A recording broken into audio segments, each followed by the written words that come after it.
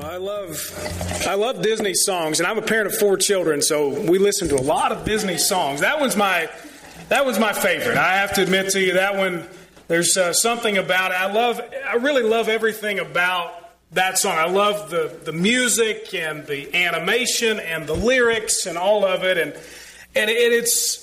I think probably what I love most is the teaching point that comes with it, quite honestly. And you see everybody, when something needs to be done, they just spring into action. I mean, all the servants in the castle have been waiting around, it seems, for somebody to serve.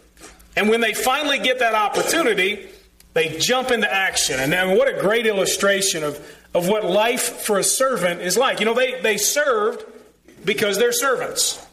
That's who they are. That's what they do. They didn't know any different. It was automatic for them. And that's immediately what they knew to do. It's their identity. So they served. They elevated the needs of somebody else above their own. They made sure that their guest was taken care of. And you know what? They enjoyed it in the process.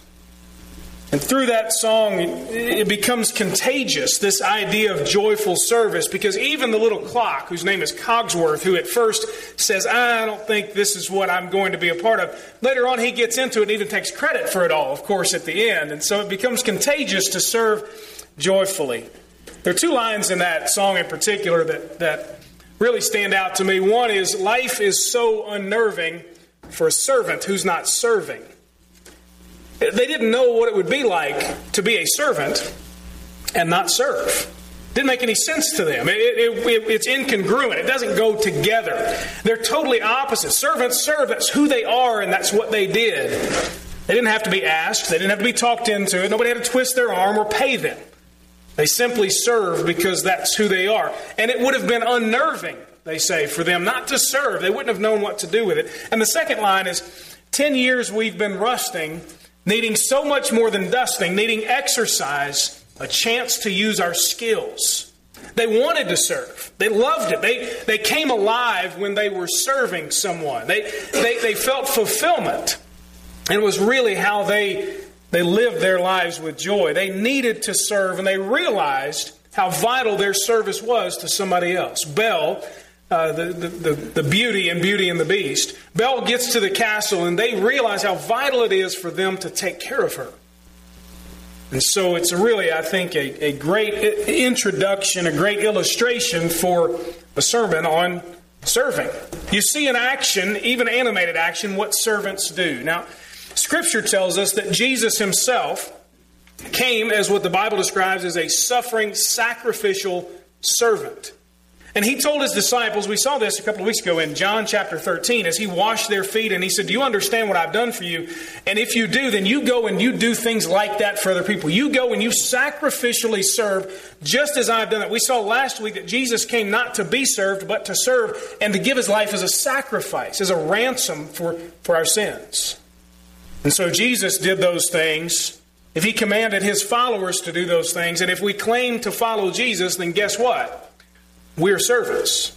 It's who we are. We should know nothing different than to automatically serve both the Lord and other people. It's vital, even if you don't realize it. It's your identity, even if you don't embrace that. And it's your obligation, even if you try to avoid it.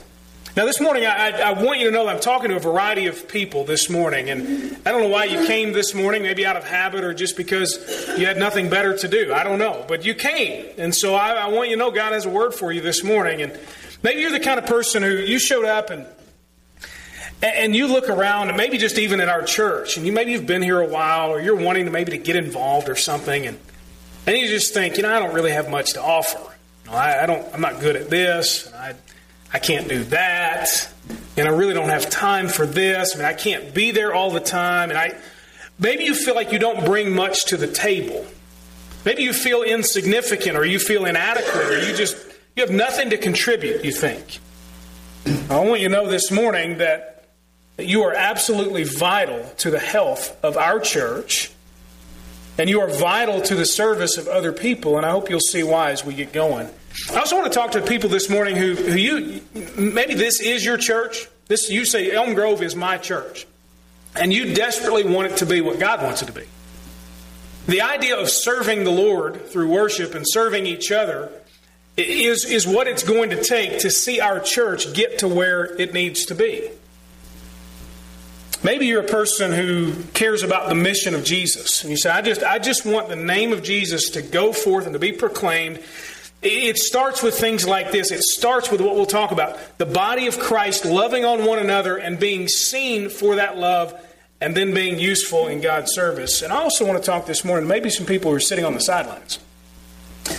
And you're reluctant, or you're hesitant, or you are resistant to getting involved and using the gifts that God has given you for the benefit of other people. And as lovingly as I can say it this morning, I hope that I can kick you in the tail just a little bit, to be honest with you. I mean, I love you. I hope you know that by now, but if I can needle you just a tad, kind of push you a little bit, because your service is vital. God has gifted you with abilities, with spiritual gifts that we are missing because you're not using them.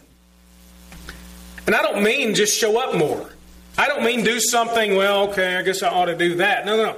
I mean with joy, just like we saw on the screen, that you have been gifted in a very unique way to serve other people, to worship God through that, and we're missing out. It's vital.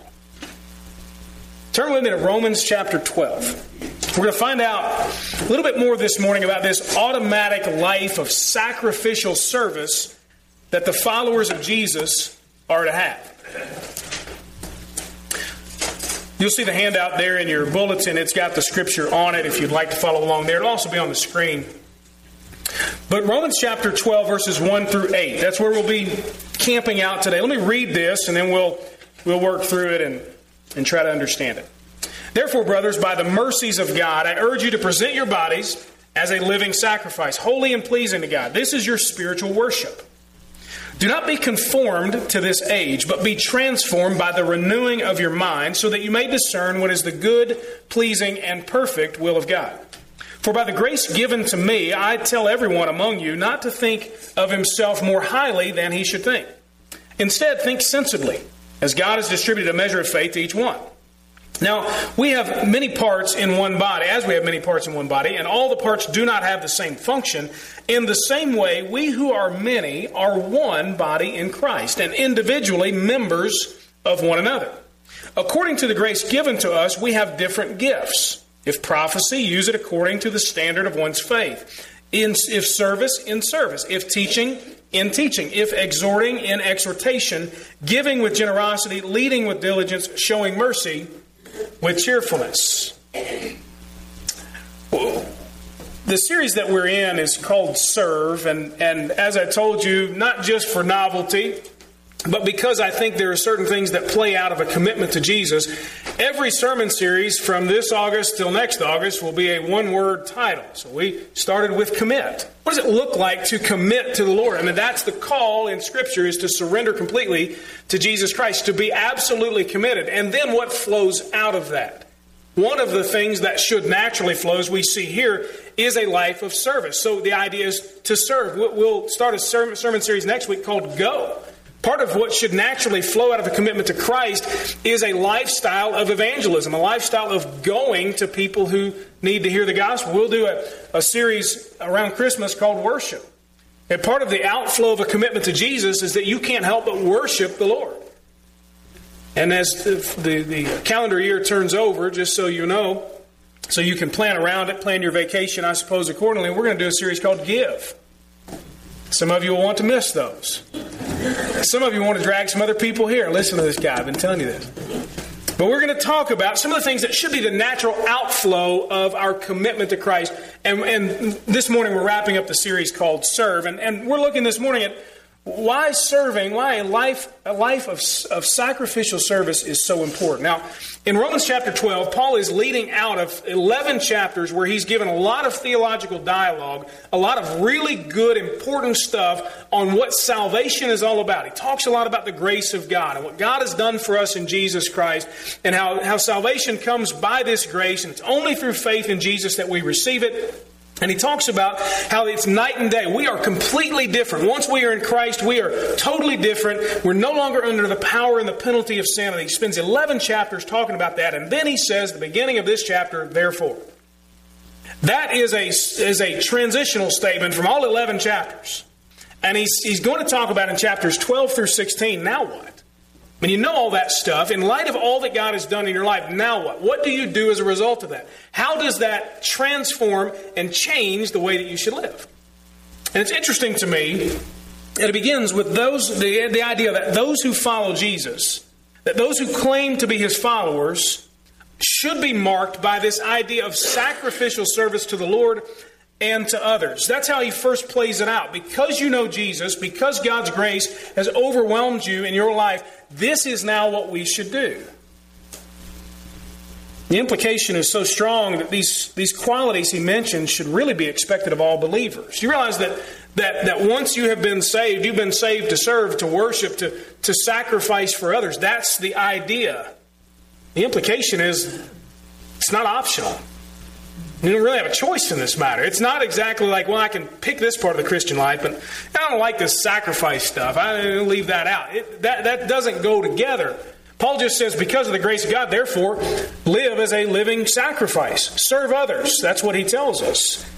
You know, and to some degree by implication, since those things are to be the marks of every Christian life, I just want to tell you this morning that if your life is not marked, if you look in your life and you see no sacrificial living, I'm not talking about just the stuff that you have. If you see no love of God, if you see no love of other people, maybe you're going through a little bit of a dry season. And I understand how that can go in the ebbs and flows of our Christian life with the Lord. But I also want to tell you that if you've never seen that kind of change in your life, and yet you claim to have made a commitment to Jesus Christ, I would spend some time with the Lord, even tune me out, and talk to Him this morning to determine, do I truly know Jesus or not? Because if your life is not marked by a deep love for God and love for other people, then it might be evidence that you don't truly know Jesus. And so maybe that's something you can do. But Paul tells us here that, very simply, our lives are to be marked by our sacrificial service. We are to be servants. That's who we are. As a result of God's grace in our life, that's who He has made us to be. And I love what Paul tells us about this life of sacrifice. He tells us really three general things here that we'll cover, and I'll try to break down a little bit for you.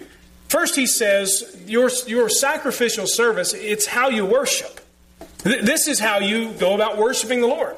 Verses 1 and 2, therefore, by the mercies of God, present your bodies as a living sacrifice, holy and pleasing to God. So this is your spiritual worship. He says, in view of God's mercies, in view of what God has done to sacrifice His Son on behalf of us sinners bound for hell, who He has rescued out of that and saved, in light of all we know about Jesus and grace and salvation, because of what God has done in your lives, then offer yourselves, he says, as living sacrifices. Place yourself on the altar at God's disposal, he says. Now, for us, that doesn't mean a whole lot.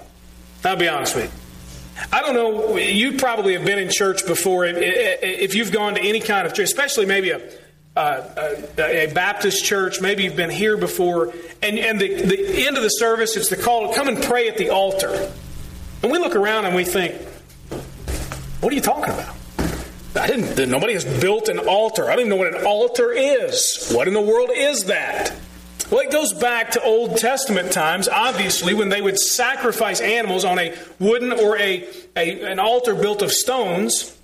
And that would be something they would sacrifice to the Lord on behalf of their sin or as a means of thanksgiving or something along those lines. And so it's where they would show their devotion to the Lord. So if you ever hear me say, and I try to make sure I don't use a whole lot of churchy terms, just because somebody may not understand that. But if you ever hear me say, if you want to come and pray at the altar, all that is, it's a place that you can go just to symbolically lay yourself on God's sacrificial altar to say, Lord, you have all of me.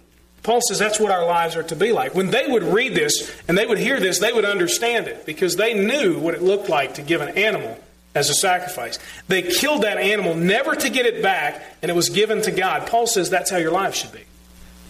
Except stay alive. And do that all the time. Constantly operate as if you have put yourself at God's disposal, that you have died to yourself and you live only to Him. It's a living sacrifice. There was no getting that animal back after it was offered to God, after it was killed. And our lives should be marked by the same thing. It's how we worship the Lord is to completely surrender to Him. Such a life of sacrifice was to be evident in their bodies, he said, on the outside, not just on the inside. Now, our society has tried to convince us that our faith in Jesus Christ should be just a personal matter. And the pressure is growing to keep that just a personal matter. But if you look at the Scripture, and you look at what is normal in the New Testament, there's nothing just personal about faith in Jesus. It's not just for you, and just to make you more pious and religious and better and good. It's not what it's about. It is meant to be something that you experience, yes, and that then is expressed in your outward actions, both on display and toward other people. So this isn't about some just inward or mystical experience that you keep to yourself. Paul said this is to be on display. And he says this is, in verse 1, your spiritual worship. It's how you worship God. You want to know, how can I worship? What does it mean to worship God? It's a way of life. It's how you live. Now, most of us would think that this morning we came to a worship service. It's something we attend. And if you've been in church for any length of time, then okay, each week I go to worship. That's, okay, we have a worship service Sunday morning. The next Sunday morning we'll have another one. And we might call it that on Sunday night or Wednesday night or whatever. But Paul says it's not just something you attend, it's how you live. Now he goes on in verse 2 to instruct them, at least in part, on how this is going to be accomplished. If you're going to worship God through being a living sacrifice, what does that involve? Verse 2, he says, do not be conformed to this age. Paul knew it was going to be difficult for them. Paul knew that it would be easy to just conform to whatever's around them. It would be easy and tempting to worship God just at the appointed times and then go do what you want the rest of the time. So he gives them a reminder and some instructions on how to continually sacrifice everything to the Lord. They're to ensure that they're not squeezed into the mold of the world. Now, my kids enjoy Play-Doh. We don't allow them to do Play-Doh very often because if you ever allowed kids to do Play-Doh, then you know why.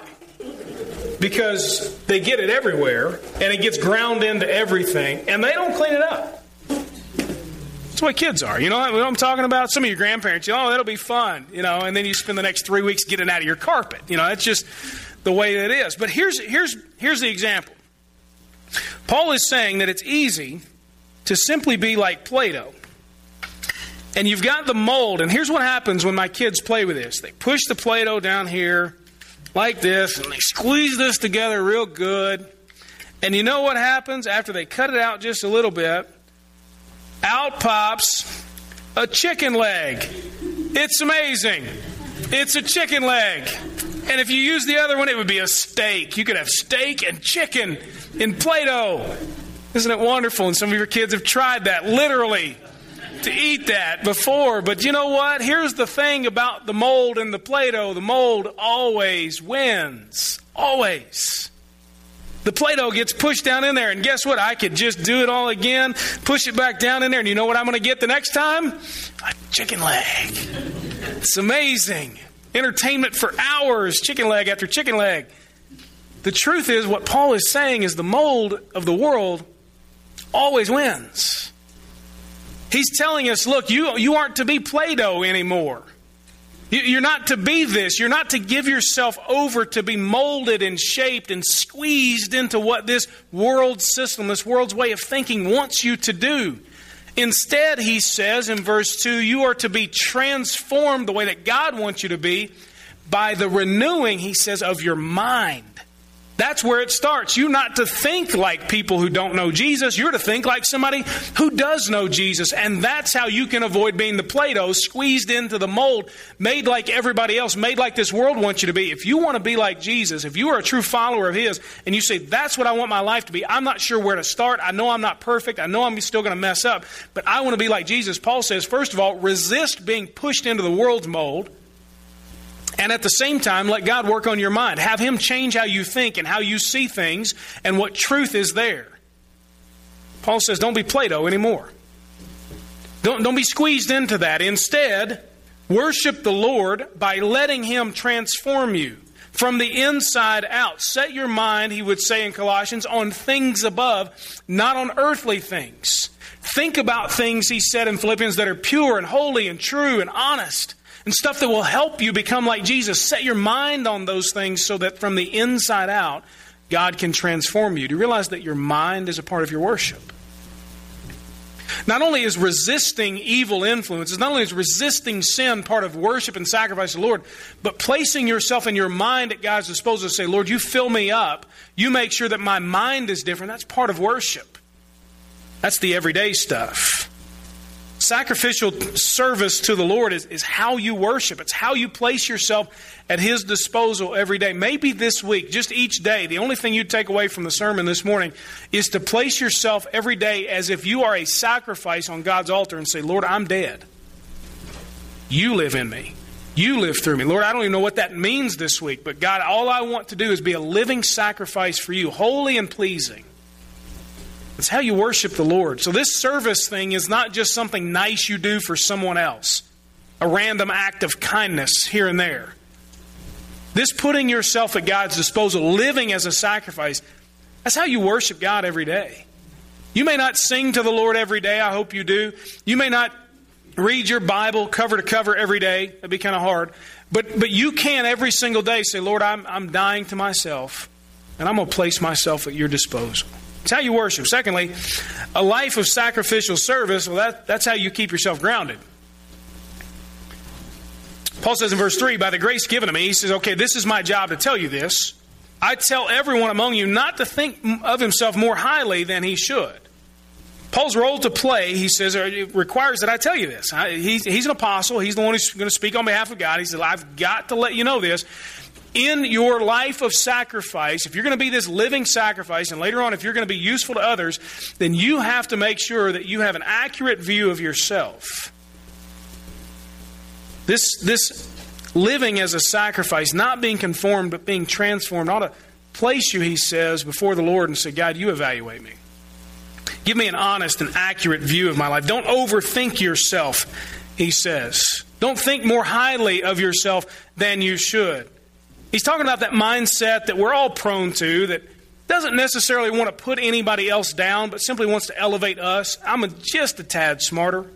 I mean, I get it just a little bit more than everybody else does.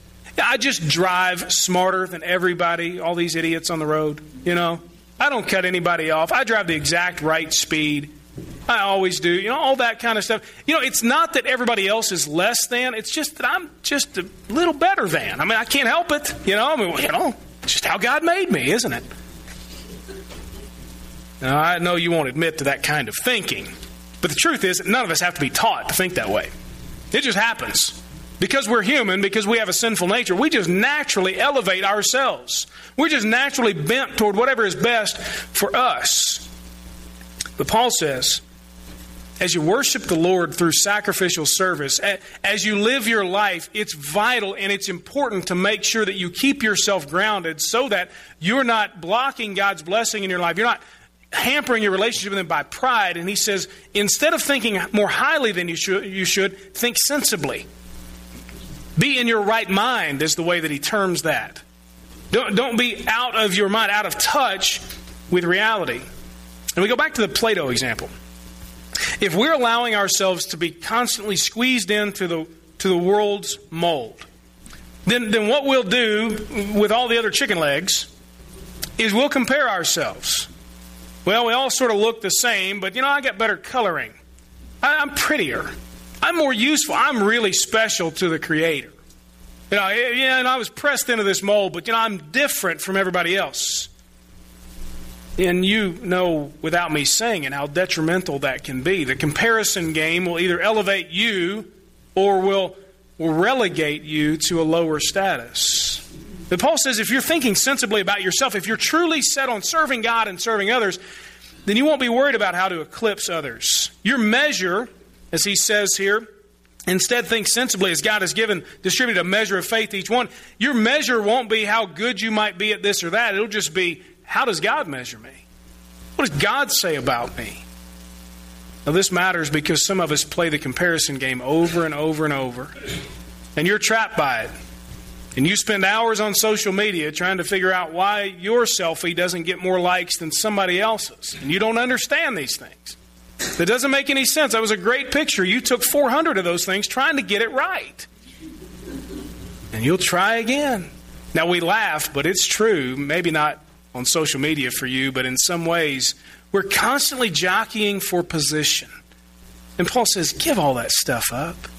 You just want to live like Jesus wants you to live, then just keep yourself grounded by being humble and evaluating yourself only as He does. Don't worry about all of those things, he says. It's how you keep yourself grounded, he says. If you want to live a life of sacrificial service, it'll do that for you. And then thirdly, he goes on in verses 4 through 8 to tell us this is how you make yourself useful.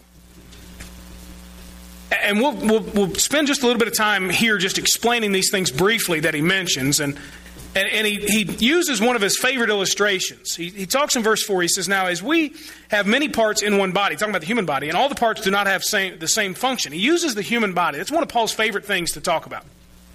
When he talks about the church, one of the things he comes back to several times is comparing it to the human body. And so what he says here is that the human body has different parts. We all know that. And they don't all have the same function or responsibility or purpose. But even so, he says, they function as one unit. And he wrote in other letters how one part affects another and so on and so forth. It's important to kind of reiterate that a little bit, because every part of the human body has an important role to play. I mean, if one part is unhealthy, then the entire body suffers for it. I mean, you ever had a broken toe? You know, and then you start limping, favoring that, and then your knees hurt, your hips hurt. You know, you ever had a hangnail? A paper cut? You think, that's just small and insignificant, but it ruins your day. You ever had a headache that won't go away? It's just debilitating. It's only one part of your body, but it affects everything else. You see what Paul's getting at. He says, in the same way, you know, other parts of the body can have a positive effect. You know, there's something called reflexology. Some of you may have looked into this. You know, when you put a little pressure and you kind of rub it a certain way on one part of the foot or the hand, it'll make that headache go away. It's amazing. Isn't it interesting how helping one part of the body can then aid another part of the body? And he says also, the parts of the body, he talks about this in other letters, they're inseparable and they work together. Now, if you don't think this is true, then without help from other fingers, try to bend your pinky finger without also bending your ring finger. See if you can do that. For some, you can. For others, guess what? They are absolutely inseparable. They work together. Some of you can't rub your stomach and pat your head at the same time. You drive yourself nuts with things like that because your hand, they want to work together doing the same things. Paul's talking about that stuff. He says, look, every part is vital. If one is unhealthy, or if one is healthy, then they affect the others. And they're inseparable. They work together to do certain things. Paul says, just like the human body is like that, he said, made up of individual parts that collectively are one system. He says, so is the body of Christ, the church.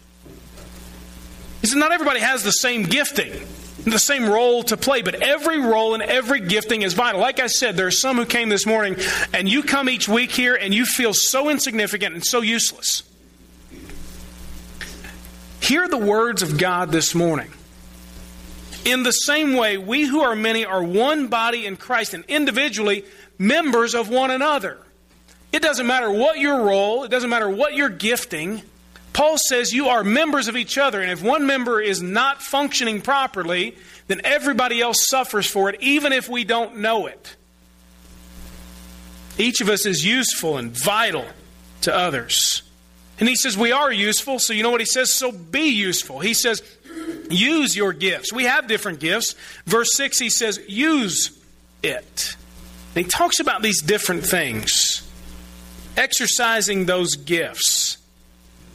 I'll be honest with you, the key, I think, and some would argue with me, some would say that the key to growing a church is to make sure that you have a certain style of music, that you dress a certain way, that you make sure that certain ministries are always a part of the church, and that you design the worship service just so, and it flows all together, and it's perfect, and the sermon lasts only about 20 minutes, and you know, that's how you grow a church. Obviously, I'm doing it wrong, because this sermon now is over 20 minutes. Just, I know some of you are keeping track at home.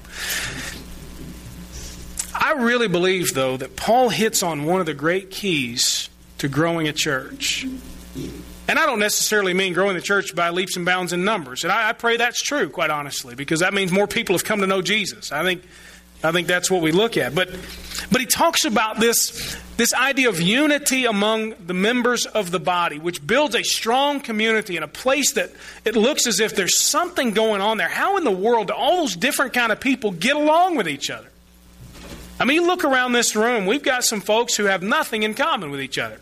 Now, some of you are married, that's just the way that it is. But we have folks that have nothing in common. I mean, you're not from the same place, or maybe you are, or you went to different schools, or I don't know what. You see life one way or whatever. But you know what's amazing is that in the body of Christ, we all come together, and we're all made useful for one another, and we're vital, and we're interconnected, and we are members of each other. That, I believe, if we can figure out how can we do that, how can we build that kind of community where there is unity and everybody, their role is fulfilled, their gifting is used, I think that's how you grow a church. And that's not easy, and it's not fun, and it's not glamorous, and it's not cool.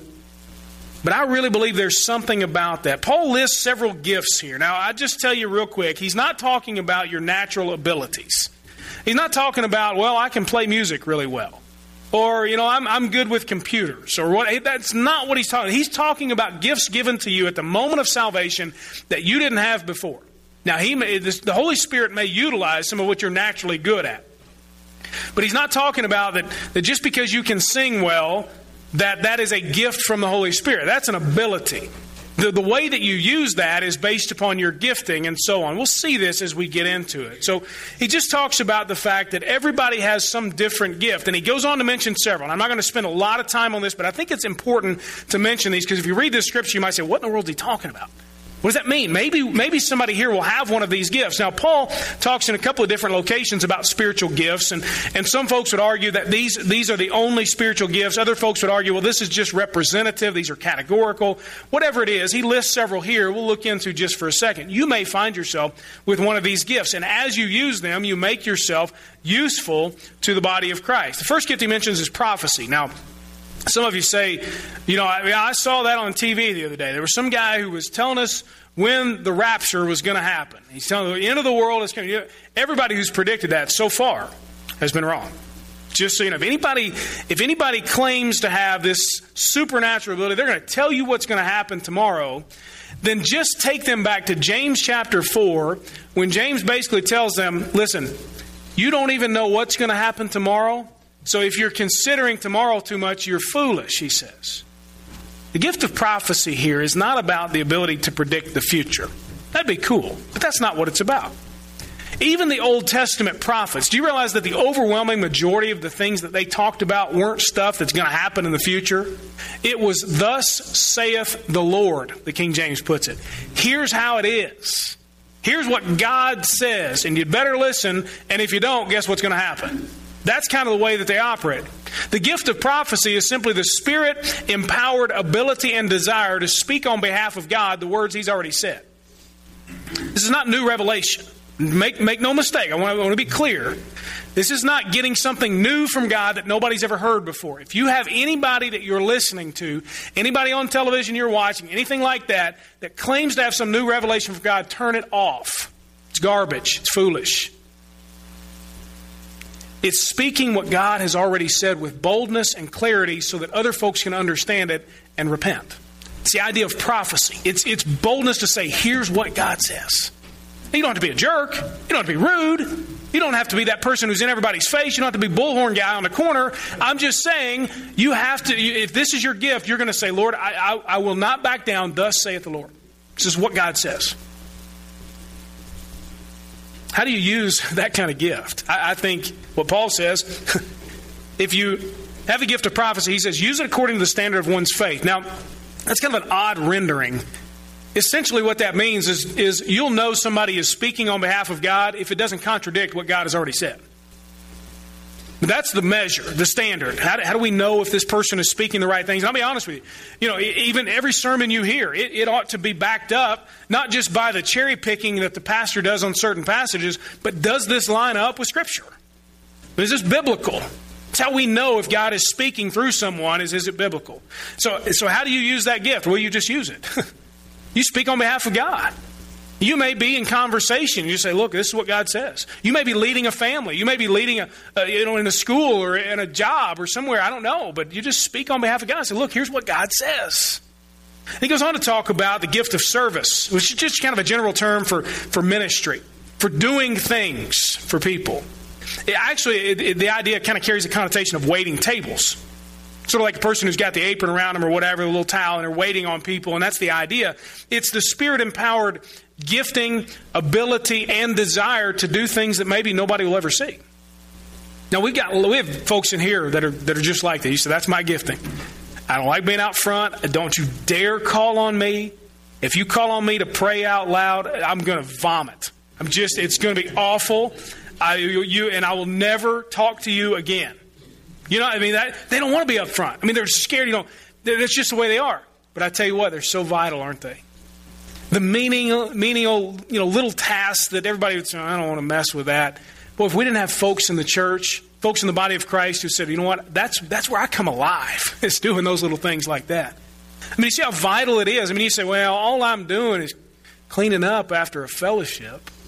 I just put a few tables away. I just rolled out the tablecloth. All I did was serve some drinks to people. And Paul, he just says, look, if you've got the gift of service, then what? Then serve. Do it. And get after it. Don't wait to be asked. Don't wait for somebody to talk you into it. Just get going and serve with all your heart. Just get busy meeting needs, doing what needs to be done, helping in any and every way you can. He goes on to talk about teaching, which is the idea that you're able to make clear the instructions that are given in Scripture. You explain it very well. And listen, you know these people. It's somehow when they talk, it just makes sense. And you try to say the same thing, and you can't make a bit of sense of it. And you listen to them, and you think, how in the world are you able to do that? This is maybe even a person, they haven't gone to college to get a degree in education, so they know all the greatest teaching techniques. They don't have a doctorate from a prestigious seminary. They're just good at teaching what the Bible says. It's a Holy Spirit empowered thing. And those are the folks, quite honestly, when we recognize that, we got to let them teach. And I don't care if they're young, if they're old. When I see two little guys today, taking up the offering, Hank and Max, and I just think this is not just a message for those who are grown-up Christians. You realize that when you get saved and the Holy Spirit comes into your life, you place your faith in Jesus Christ, you don't get a junior Holy Spirit that grows up at some point. You get the full measure of God's Holy Spirit. So our young people have spiritual gifts we ought to let them use. I don't know what it is. We ought to help them discern what they are and let them use those gifts. Not some little junior Holy Spirit. And fine taking up offering. You understand what I'm saying. But when we discover a spiritual gift in a young person, we ought to give them some leeway. Train them, help them, guide them, corral them if we need to, whatever it may be. But we ought to let them use those things. I think part of the reason why young people leave the church never gave them a chance to be involved. Church never gave them a chance to feel like I have some spiritual gifting that can be used. I'm not useful. Best way to keep somebody is give them something to do. Paul talks about the gift of exhortation after teaching. And this really kind of flows right behind it, because the person who teaches is going to explain to you what to do. The person who has the gift of exhortation is going to help you do what you were just taught to do. That's a weird kind of word, and we don't use this. You don't go around talking, let me exhort you today. We don't talk about that word. It's a weird word that we don't use. It's a Bible churchy kind of word, but it's a great word. Maybe the best way to think about this is sort of like a coach. You know how a coach is going to use different techniques to motivate you. Sometimes they're going to pat you on the back, or they're going to kick you a little bit. They're going to shove you. Whatever they're going to have to do, get you going to do what the game plan says you ought to do. That's the person with the gift of exhortation. They're an encourager, yes, but they're far more than an encourager. It's not just the gift of encouraging, hey, you can do it. It's not a cheerleader. It's somebody who's going to come alongside and help you get and stay on the path that Jesus wants you to be on. Sometimes that person is going to be somebody you don't like. You know why? Because they're going to tell you the truth. You're a knucklehead. Quit doing that. You ever had somebody tell you, you're a knucklehead? What are you doing? We all need somebody in our life who can tell us we're a knucklehead. You know, that's just the way it is. The exhorters are the people who are going to come behind and push you and say, you can do this, and here's how that you go about doing it. If that's you, don't back down. Don't assume that somebody doesn't need you to speak into their life the truth of God's Word. that they don't need some help along the way. We live in a very lonely society. Our churches are full of very lonely people who seem to have nobody who's helping them to get to where they know God wants them to be. We need people with the gift of exhortation to use it and help them. Paul goes on to talk about the gift of giving. Now you say, all right, I'm off the hook. I just gave a little bit in the offering, but next week I'm not, because there are people with the gift of giving, and it's their responsibility, I guess, to give. So I'm done. I don't have that gift, so I can't give anymore. That's not what Paul is saying, just so you know. We as believers are all called, and I believe obligated, to give toward the mission of Jesus Christ through the local church. But what he's saying is that there is a gift of giving that is just unique, that some people have this ability and desire to give far above the minimum to see God's work. I mean, they're the kind of people that see needs that everybody else would. I didn't know that. They're the kind of people that they'll meet those needs only because those needs need to be met. They're not looking for anything. They're not looking to be elevated or get any attention whatsoever. Paul says you should give, if that's your gift, with generosity, just because the need needs to be met. So maybe that's you, and I know there are people like that in this church. And you don't have all the money in the world. This isn't about how much money you have. But your heart is so full to give with generosity to people, and it just pours out. And I just want to say, do you understand how vital you are? You understand how vital you are to our church and to the people in it. Give, he says, with generosity. He goes on to talk about leading. Now, if this is the gift to pick, I'll be honest with you, pick this one. Don't pick giving. You realize we don't get to pick, right? The Holy Spirit chooses for us. But if we were to get to pick, nobody pick giving. We'd pick leading. Let me be out front. Let me get all the attention. Let me get all the credit. Let me stand up in front of those people and tell them what they need to do. I got some words for them anyway. Some of you, yeah, I know. We'd pick leading. But to realize what Paul is talking about, he's not talking about the kind of leadership that just tells everybody what to do. He's talking about the kind of leadership that sacrifices itself for the benefit of everybody else. Those are the true leaders. The true leaders in the church are not the folks who are looking for advancement. They're not the folks who are looking to climb the ladder. They're the people who lead, and yes, they may have to make some tough decisions, but they lead so that it benefits other people. Paul says, if that's your gift, then do it well. He says, lead. The idea there, he says, is to put your best effort into it. Give it all that you have. And folks, I'm going to tell you, and I'll close here real quick. Leading is something, and I say this as your pastor, I love you. Leading is something we desperately need at Elm Grove. And I've told different groups this before. We have two ethics of leadership that have guided us as far as I have seen. And we're getting there. But two ethics of leadership. One is, I don't want to appear like I'm trying to run things. It's one thing, and if I've heard it once, I've heard it 1,000 times. I wish I had $1. Because y'all could have gotten rid of me by now. I'd have retired. Guess what? God has given the gift of leadership to some people. You know what they should do? Lead. It doesn't have to be me. I'm not talking about that. I'm just saying it's not necessarily positional. It's gifting. We have to have people who appear like they're trying to run things. Why? Because God has given them the gift of leadership. Now, I know that scares some people, and I'm not trying to in any way. Hear me out. But I'm just saying that leadership is not a dirty word. It's a gift from the Holy Spirit. We need people who have been gifted, who operate according to what God says, who lead for the benefit of others. We need leadership. Second thing is, if it ain't broke, don't fix it. That's our second guiding ethic of leadership. Problem is, sometimes we get so comfortable in what's broke, we don't know it needs to be fixed. We need leaders who are empowered by the Holy Spirit who say, I'm not worried about myself. I don't care about what position, how much money, and so on and so forth. I just want to lead because God has gifted me, and I want to help these folks. I want to help this church get to where God wants it to be. That's the kind of leadership we need. We don't need point man leadership. We don't need people that are sit back and tell you all to do. That's not what I'm talking about. But would you join me by praying that God would raise up leaders in our church who lead for the benefit of others to get us where God wants us to be? We're desperate for it. And I don't say that because we have a bad church. I love this church. We have a great, great church. I got an email this week about how great our church is from somebody who's visited here one time. And all I said was, I agree. Absolutely. But we need leadership to continue to keep us where God wants us to be. So if you're a leader, then lead, please. And Paul closes things out with the gift of mercy. This is the idea that they're just gifted with a broken heart for people who are in need, who are suffering, who are in distress, who might be aging. Life has been tough on them, whatever it may be. And it's not always that they know what to say. It's just they're always there. They're always good at that.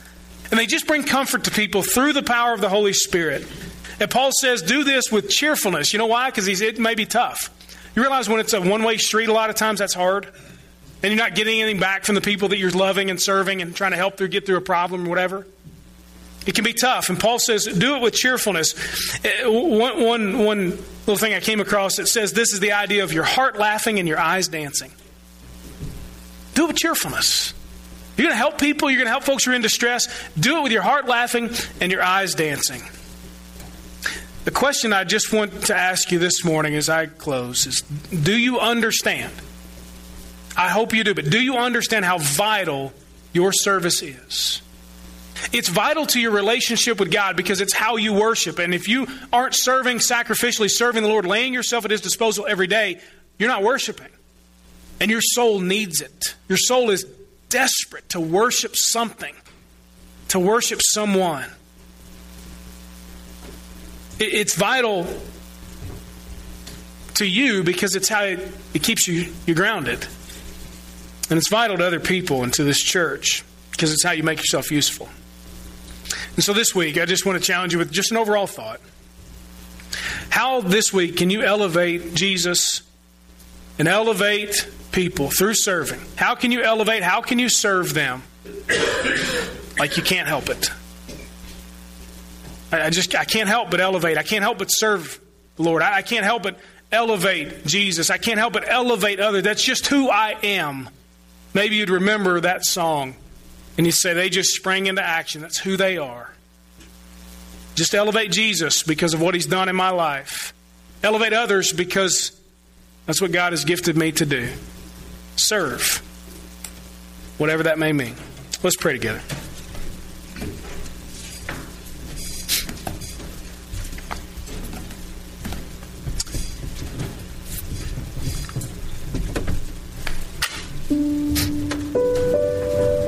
In just a moment, we're going to close with a song. It's going to be a worship song. It'll be a song that we practice with our voices, laying ourselves before the Lord. So I just in these next couple of moments, before we stand to sing, we wonder what God has said to you. What's He spoken to you this morning? Is it something about worship? Is it something about you being more grounded? Is it something about being useful to others? What is it? What's the commitment that you need to make this morning? What's the response that God wants you to have? You don't have to come and tell me, but I'd love for you to so I can pray for you. You can talk to God right there. What has He said to you? Are you willing to serve Him, to serve others, just because that's who you are? Lord, we worship You this morning. We lay ourselves on Your altar as sacrifices, putting ourselves at Your disposal. Lord, keep us grounded, make us useful. Help us to serve. We pray in Jesus' name.